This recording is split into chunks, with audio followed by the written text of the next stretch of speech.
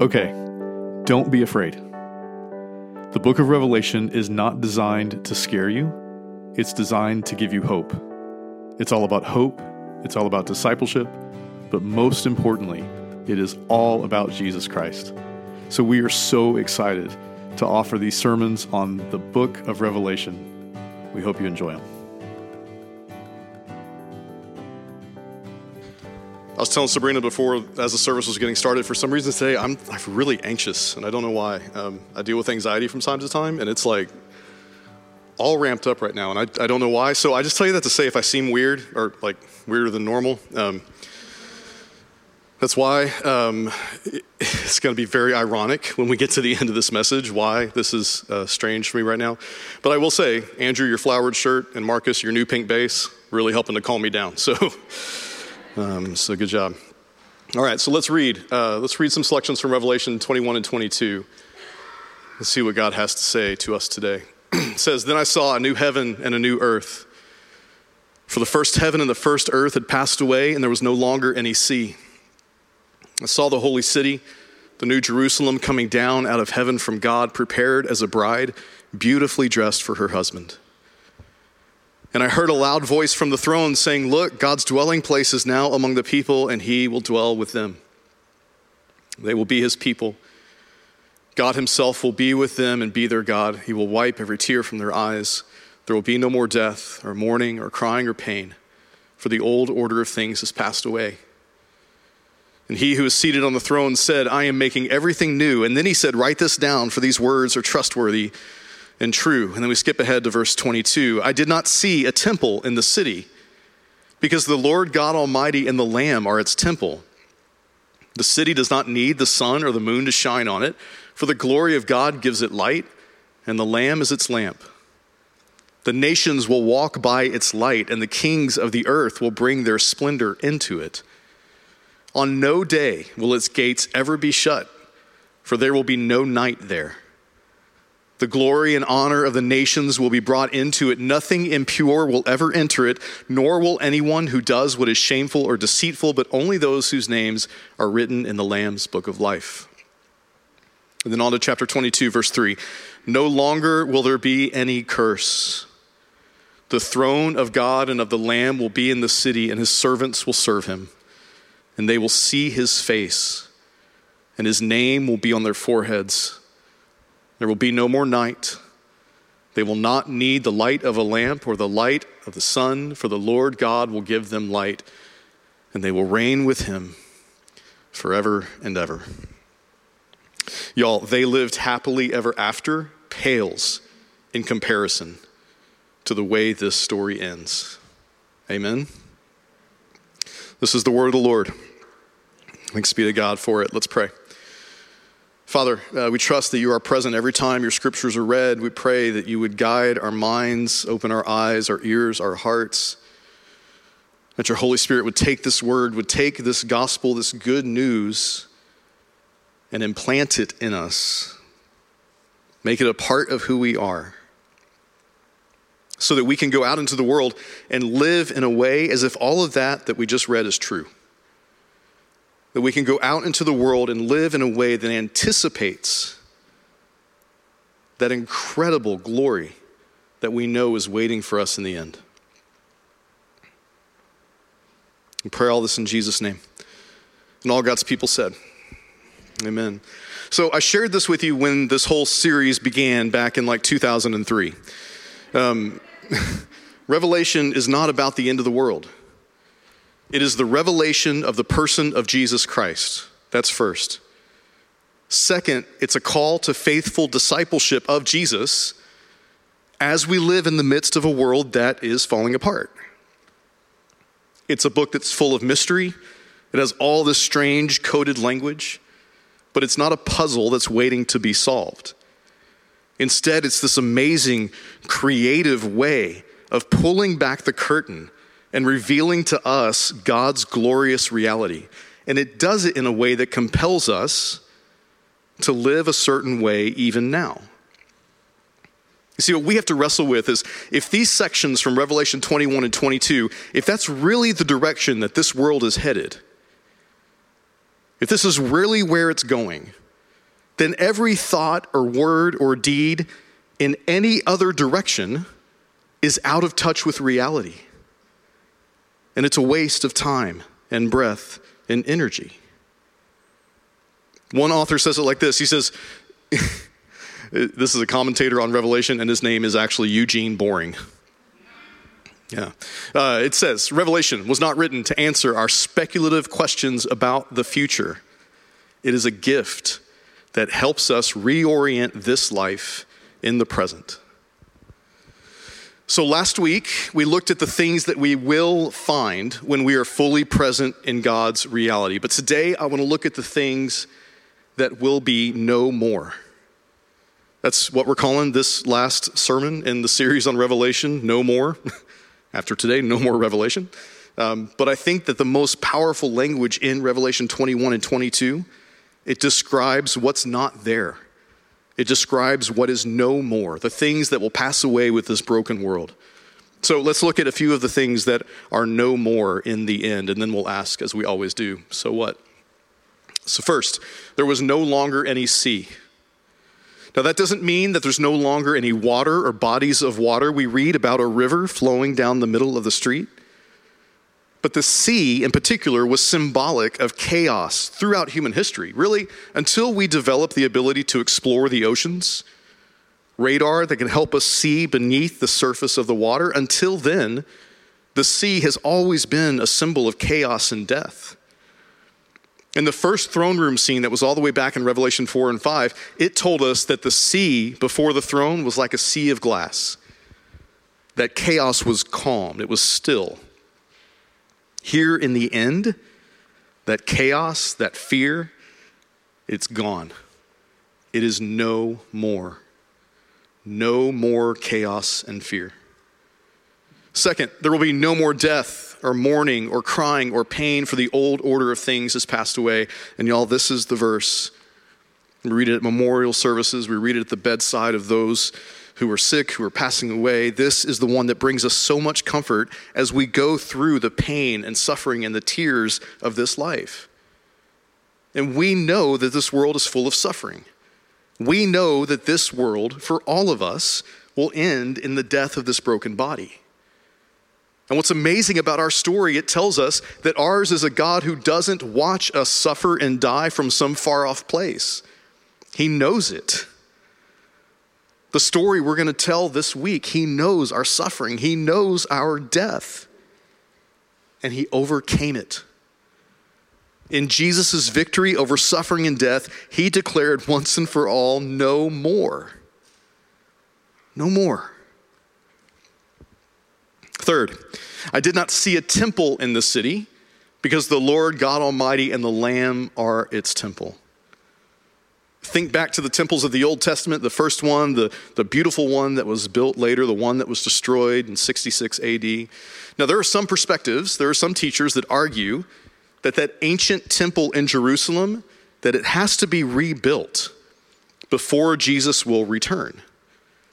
They even go so far as to say it has to be rebuilt because the Jews have to begin doing sacrifices in the temple again before Jesus will return. And they use certain passages from the Old Testament. I believe they're taken out of context, but they use them to make that case. You know, I just read to you what happens when Jesus returns. What does it say? There's no more temple. Now look, this might seem like a minor point, and I want to be careful. I don't mean to be dismissive of what people have been taught. I don't want to demean anybody who believes this. But there is a danger, because a radical belief in this will lead to terrible things. One, any belief that says we have to rebuild a temple to restart the sacrificial system, guess what that ignores? That was the final sacrifice. No more sacrifices. We don't need a place to do that. But more than that, on the site of the old temple in Jerusalem right now sits the Dome of the Rock, the holy shrine of the Muslim faith. So you tell me, what would have to happen for the temple to be rebuilt on that site? And did we read anything in Revelation? Have you read anywhere in the New Testament? Have you ever heard Jesus say that we have to engage in an all-out war with one religion in particular so that we can complete a building project? That he simply refuses to come back until we build him a palace. What is the story that Beth just told us? Jesus said that he has gone to prepare a place for us. He didn't command us to prepare a place for him before he'll even consider coming back. What we believe about the future impacts the way we live today. This might be a minor thing until it's not. We have to be very careful that we don't create systems about Jesus and who he is and what he's going to do that might lead us far away from the actual Jesus. Did you know these palm branches that are on the table? Did you know that on Palm Sunday, when they grabbed these branches from the trees and they waved them as Jesus was coming into Jerusalem, historians tell us that some of the people waving those palm branches were likely hiding swords behind them because they had come to believe that Jesus was going to be a radical revolutionary, that he was going to start a war and he was going to take Jerusalem back from Rome. Were they right? In only 7 days, they'd find out how radically wrong they were. We have to be careful that we don't create systems that might end up blinding us from who Jesus is and what he's actually doing. There is no more temple, because wherever God and the Lamb are, they are the temple. They are the place where God and his people meet. That temple was always temporary. Being present with God and the Lamb, that is forever. All right, fourth, we're going to talk about the sun and the moon in a few minutes. But notice, just for now, it says that there's no more need for the sun or the moon, because it makes it clear there will be no night. Nothing impure will ever enter the holy city, nor will anyone who does what is shameful or deceitful. Just like the sea, the night is a symbol of disorder and chaos and fear. 2 weeks ago, we went to Gulf Shores. And Anna was really brave on, like Monday night and said, hey, it's like 9 o'clock at night. Let's go walk on the beach and look for crabs. It's awesome. Let's do it. So we take our phone, flashlights, we go walk on the beach. I've never heard that girl scream. And I've known her for 13 years and I've heard her scream. She screamed bloody murder every time the tiniest little crab came out from the darkness and found its way into the light of our flashlights. And y'all, she wasn't the only one. Have you ever been on the beach at like 9 or 10 at night when there's a lot of crabs? It is like constant screaming. Constant. I think the crabs are in on it. I think they know that we're not going to hurt them. They know we're terrified of them, and they just run around our feet just to watch us freak out. I don't know. But there is something terrifying about, you have this little spot of light and you don't know what's around it, right? Until all of a sudden you see something run across it. That's kind of terrifying. Sometimes I enjoy watching mindless movies and documentaries about things that are scary. It's fun to be a little scared sometimes. But I'm a 45-year-old man. And when I watch stuff like that, and if I'm at home by myself at night, I get a little scared. My soul's not settled. We know this about the dark. Are you more comfortable, whether it's walking the city streets or through the middle of the forest, are you more comfortable during the day or at night? Lies, deception, all the creepy things that hide in the darkness. In God's future, no more. And that gets personal. My brokenness, my lies, my deception, the darkness in me, Revelation says that's the stuff that will be left behind. Darkness, fear, our brokenness, it will not follow us into eternity because God has declared no more. Fifth, there will no longer be any curse. And this no more. This is the good news that creation has longed for since the Garden of Eden. Think about the scope of Scripture. We have 66 books, 1,189 chapters, more than 31,000 verses, and about 800,000 words, depending on your English translation. And the vast majority of it speaks about living this life in the midst of a broken world. And it tries to orient us back toward the life that God intends. But it talks about life lived in the midst of this curse that we brought upon ourselves in the garden. And the good news is that this story doesn't end back in the garden where we're waiting just to rebel again. It ends in a holy city, and the curse is no more.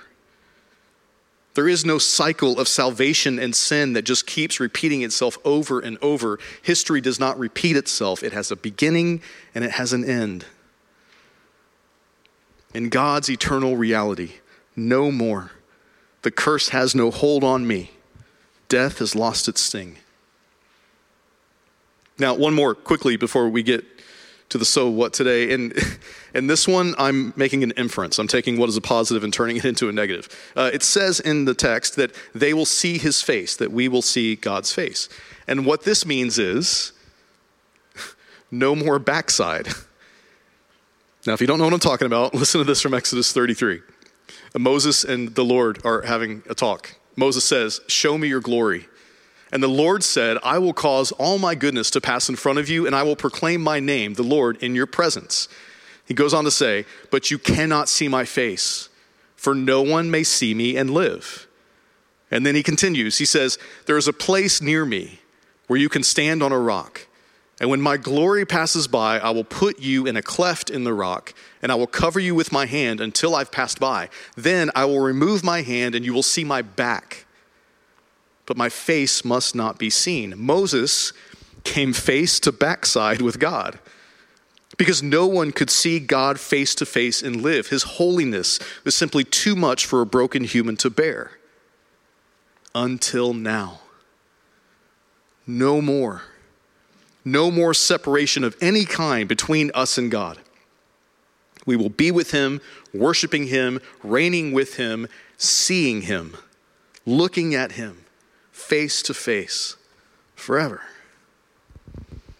That's just a summary of some of the no mores that we found, at least in the section we read this morning. And it is all just the best news ever. I mean, honestly, no more chaos, no more death, no more suffering, no more mourning, no more darkness, no more curse, no more separation of any kind between us and God. I told you, they lived happily ever after pales in comparison to this. But I want to end with this, because we could read that and say, so what? Because most of these no mores are things that only Jesus can do. They're things that will only be experienced when Jesus returns. Until there is no more chaos and suffering and death, we know there will continue to be chaos and suffering and death. So the conversation in our Revelation class this past Wednesday night, it led to what I think is really hopeful and practical for us here and now, a very particular thing that we can do.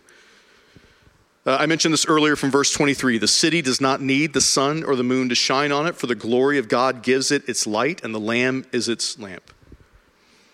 So I want you to think about our existence for a second. We live in time. We live on a line. We live in the present. We remember the past, and we think about the future. And that time, the way we measure it is by the sun. According to Revelation 21 and 22, we no longer need the sun in the day of the Lord. The measure of our days, time as we know it, is no more, because we will simply be present with the Lord. Now, to understand why I think this is so hopeful and encouraging for us today, I want to describe to you a day from my perspective. And honestly, today is one of them. I'm guilty of not never, but not always living in the present. The reality is the present is barely even a thing, to be honest. As soon as it's the present, 1 second later, it's become the past, right? The present is this fleeting thing that we can never really grasp a hold of. And when I reflect on the reality of my days, most of my time is spent reflecting on the past and thinking about the future. And if I'm honest, when I'm left to my fear and to my doubt, too much of my time is spent in regret over the things that I've done in the past that I can't undo, and in fear and anxiety over a future that I can't control. And y'all, doesn't that just sum up the brokenness of human life? Isn't that part of the curse? That we live this existence in regret about things that we can't change, and anxiety about things that we can't control. Jesus knows this about us. He talked about it in the Sermon on the Mount. He addresses this fear and anxiety. He reminds us the transformative power of forgiveness. He says, forgive one another as a way of practicing it. If you have forgiven them, you have forgotten what they did. Now, when I forgive you, you can do the same. Let it go and move on. He taught us about how useless it is to worry because God is in control. You're not. Here in Revelation 21 and 22, we find that this experience of time, this back and forth, it too will be no more. A day is coming when we will just be. We will be present with the Lord. No more regret or shame over a past we can't change. No more anxiety or fear about a future that's out of our control. When God's eternal reality descends upon us in all of its glory, we will just be present with the Lord forever. The trick is, I think we get glimpses of this even now. Have you ever lost track of time? Like you were so focused on what you were doing, you were so enjoying what you were doing, that what seemed like minutes really was hours? I ask people this a lot, and I'm actually surprised. A lot of people respond that they lose time when they're gardening, or if they're building something, or like working with their hands. It's really interesting to me that humans would lose time and enjoy things like gardening and working with their hands, almost like we were created to do that. So things like gardening, working with animals. We went to the zoo in Alabama, and at small zoos, I love small zoos because there's barely any barrier between you and the animals. You know what I mean? Like there was a tiny fence between us and the lion, and she screamed at us for like 30 minutes, and it was intense. But we got to go inside a cage with a sloth.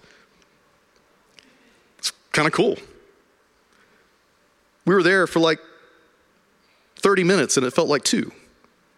It's a silly little thing. But just being with part of God's creation that you're not normally with, you lose track of time. Building, creating, playing with our kids or our grandkids, getting lost in music, art, a good movie, a great meal with friends over an old bottle of wine. I mean, have you ever just lost time doing things that you love?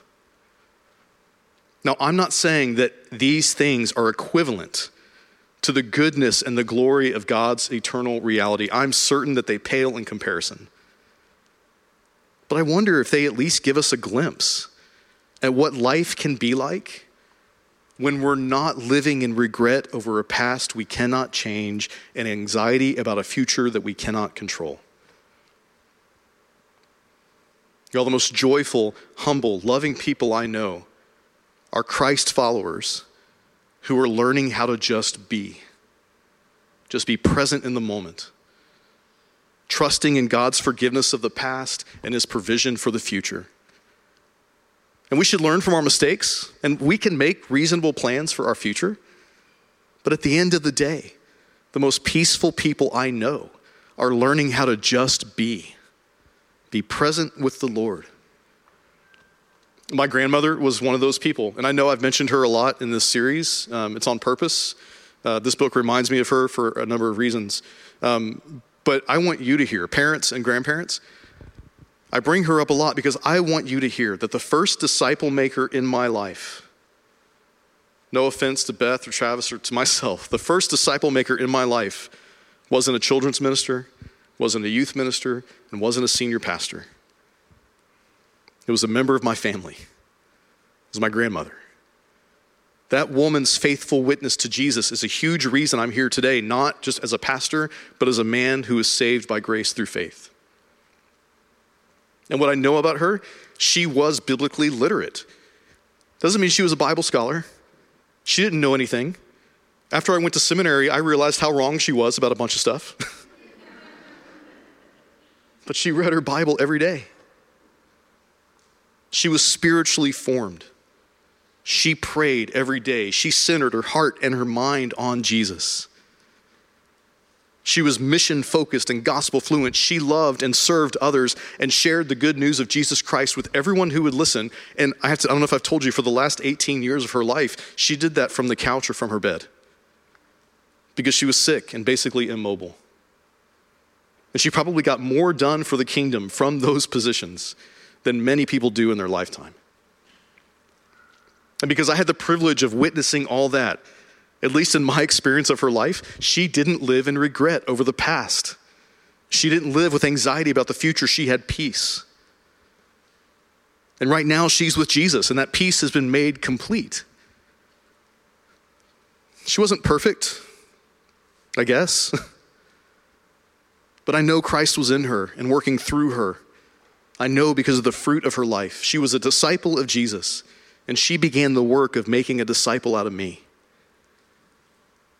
And what I know about her story and my own is that it doesn't happen overnight. This is the work of the Holy Spirit, and it transforms us day by day. But I believe that that is happening, and I believe that we can find peace more and more, even now, as we anticipate being eternally present with the Lord. The Holy Spirit's working on me. Like literally, I told you, like literally right now. The Holy Spirit's working on this in me. This year has made this very difficult. This year has made all of this even harder than I ever remember. So I fail all the time. But the Holy Spirit is working on me. So imagine a life with no more regret over a past that we can't change, no more fear and anxiety over a future that we can't control. We have to wait on Jesus to deal with the chaos of suffering and death. But for now, there are people around us who can point us in the right direction. And the Holy Spirit is promised to be within us, to lead us, to show us the way to real peace, to real life, to being present with God even now, present with one another as we wait till that King finally descends and makes his permanent throne in each of our hearts. So y'all, that's it. That's the revelation of Jesus Christ. And I've been telling you for weeks, I love this letter. I hope that the time that we've spent with it has comforted you. I hope it's challenged you. I hope that in the midst of all the chaos around us that you have been able to find hope and encouragement in it. But most importantly, this has been my prayer every week since we started this series. I hope that you have found Jesus. I hope that you know and love him more. I hope that you have a deeper appreciation for how completely known you are, for how completely loved you are. Again, you are not loved by him because of anything you have done. You are not loved by him because you deserve his love. You are loved by him because he chooses to love you. Glory to God in the highest. And come, Lord Jesus. Amen. Let's pray. Father, thank you for the truth of Scripture that we just have the privilege and the honor to talk about here all the time. Father, thank you for people in our lives that bring that Scripture and that truth to life. We pray that you would continue to form us into a people that would put that truth on display for others. That we would not keep it to ourselves, but that we would boldly proclaim to a lost world the good news of your love and mercy, the salvation they can find in you. So God, continue to give us courage and comfort and hope in the midst of some really difficult times. When the unexpected seems to pop up each and every day, remind us that you're in control, you're in charge. We pray all these things in the name of Jesus Christ our Lord, and all God's people said, amen. Thanks for listening. You can find us online at www.fpc-kingwood.org. Our services are available on our website, and find us on Instagram at FPC_Kingwood. We'll see you next time.